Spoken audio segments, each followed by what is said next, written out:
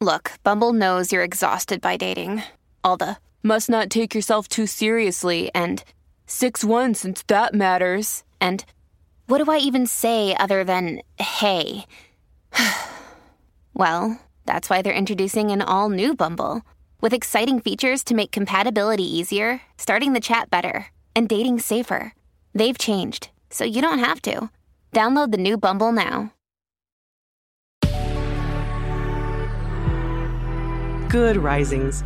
I'm Marie Burns-Holzer, and this is Spoonful of Spirituality. Every year, I look forward to watching variations of A Christmas Carol to see how each new era interprets the work of Charles Dickens. Each version of A Christmas Carol brings its own flavor and cultural relevance to the work, which has proven to be a perennial fable about our morals, ethics, and how we act them out in our lives. I don't know about you, but the first time I clearly remember watching any version of this story, it was Mickey's Christmas Carol. The Disney classic is only 26 minutes long, but it loomed large in my childhood mind. The scene in which Ebenezer Scrooge is escorted by the ghost of Christmas future is terrifying to the childhood mind, especially the weasels commenting on his unattended funeral, and then the Pete version of the ghost of Christmas future pushes Scrooge into his own grave while naming him the richest man in the cemetery. That's some dark stuff for a little kid to think about, but man, did it stick with me. To not value money over people and community with them. The Muppet Christmas Carol is another classic version of the tale that is accessible to young people. Not only is Gonzo iconic in his role as narrator, but Michael Caine holds his own among Muppets. It's a funny and campy movie with such heart.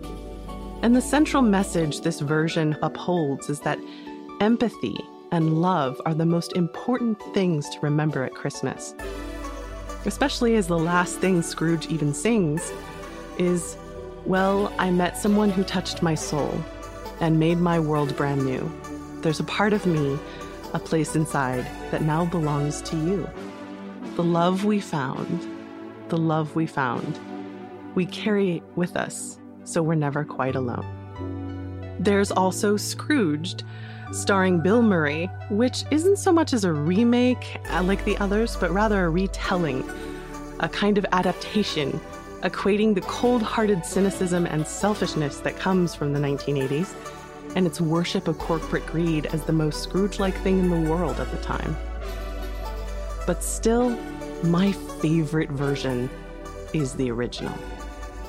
Its very thesis is to remind us to look beyond our own comfort and well-being, to remember that people need help, that the poor and unfortunate are rarely in those circumstances by choice, that it is our job, our birthright, to honor our humanity by caring for all of us.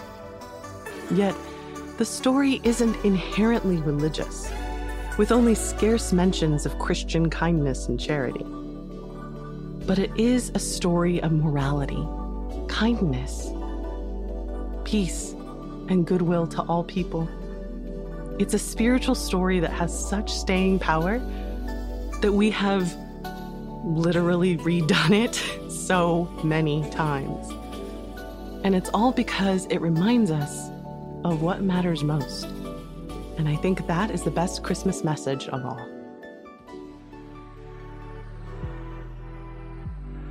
I'm Marie Burns-Holzer, and you can find me at Marie Burns-Holzer on Instagram and TikTok. Thank you so much for listening to Good Risings today. If you enjoyed this podcast, please let us know by leaving a review. We love hearing from you. Now go be excellent to yourself and to each other. We have some exciting news. You can now search more than 700 Good Risings episodes on the new Fathom.fm app, the podcast player from the future. Now go to fathom.fm/Good Risings to ask questions and hear answers directly from the Good Risings podcast. Good Risings is presented by Cavalry Audio.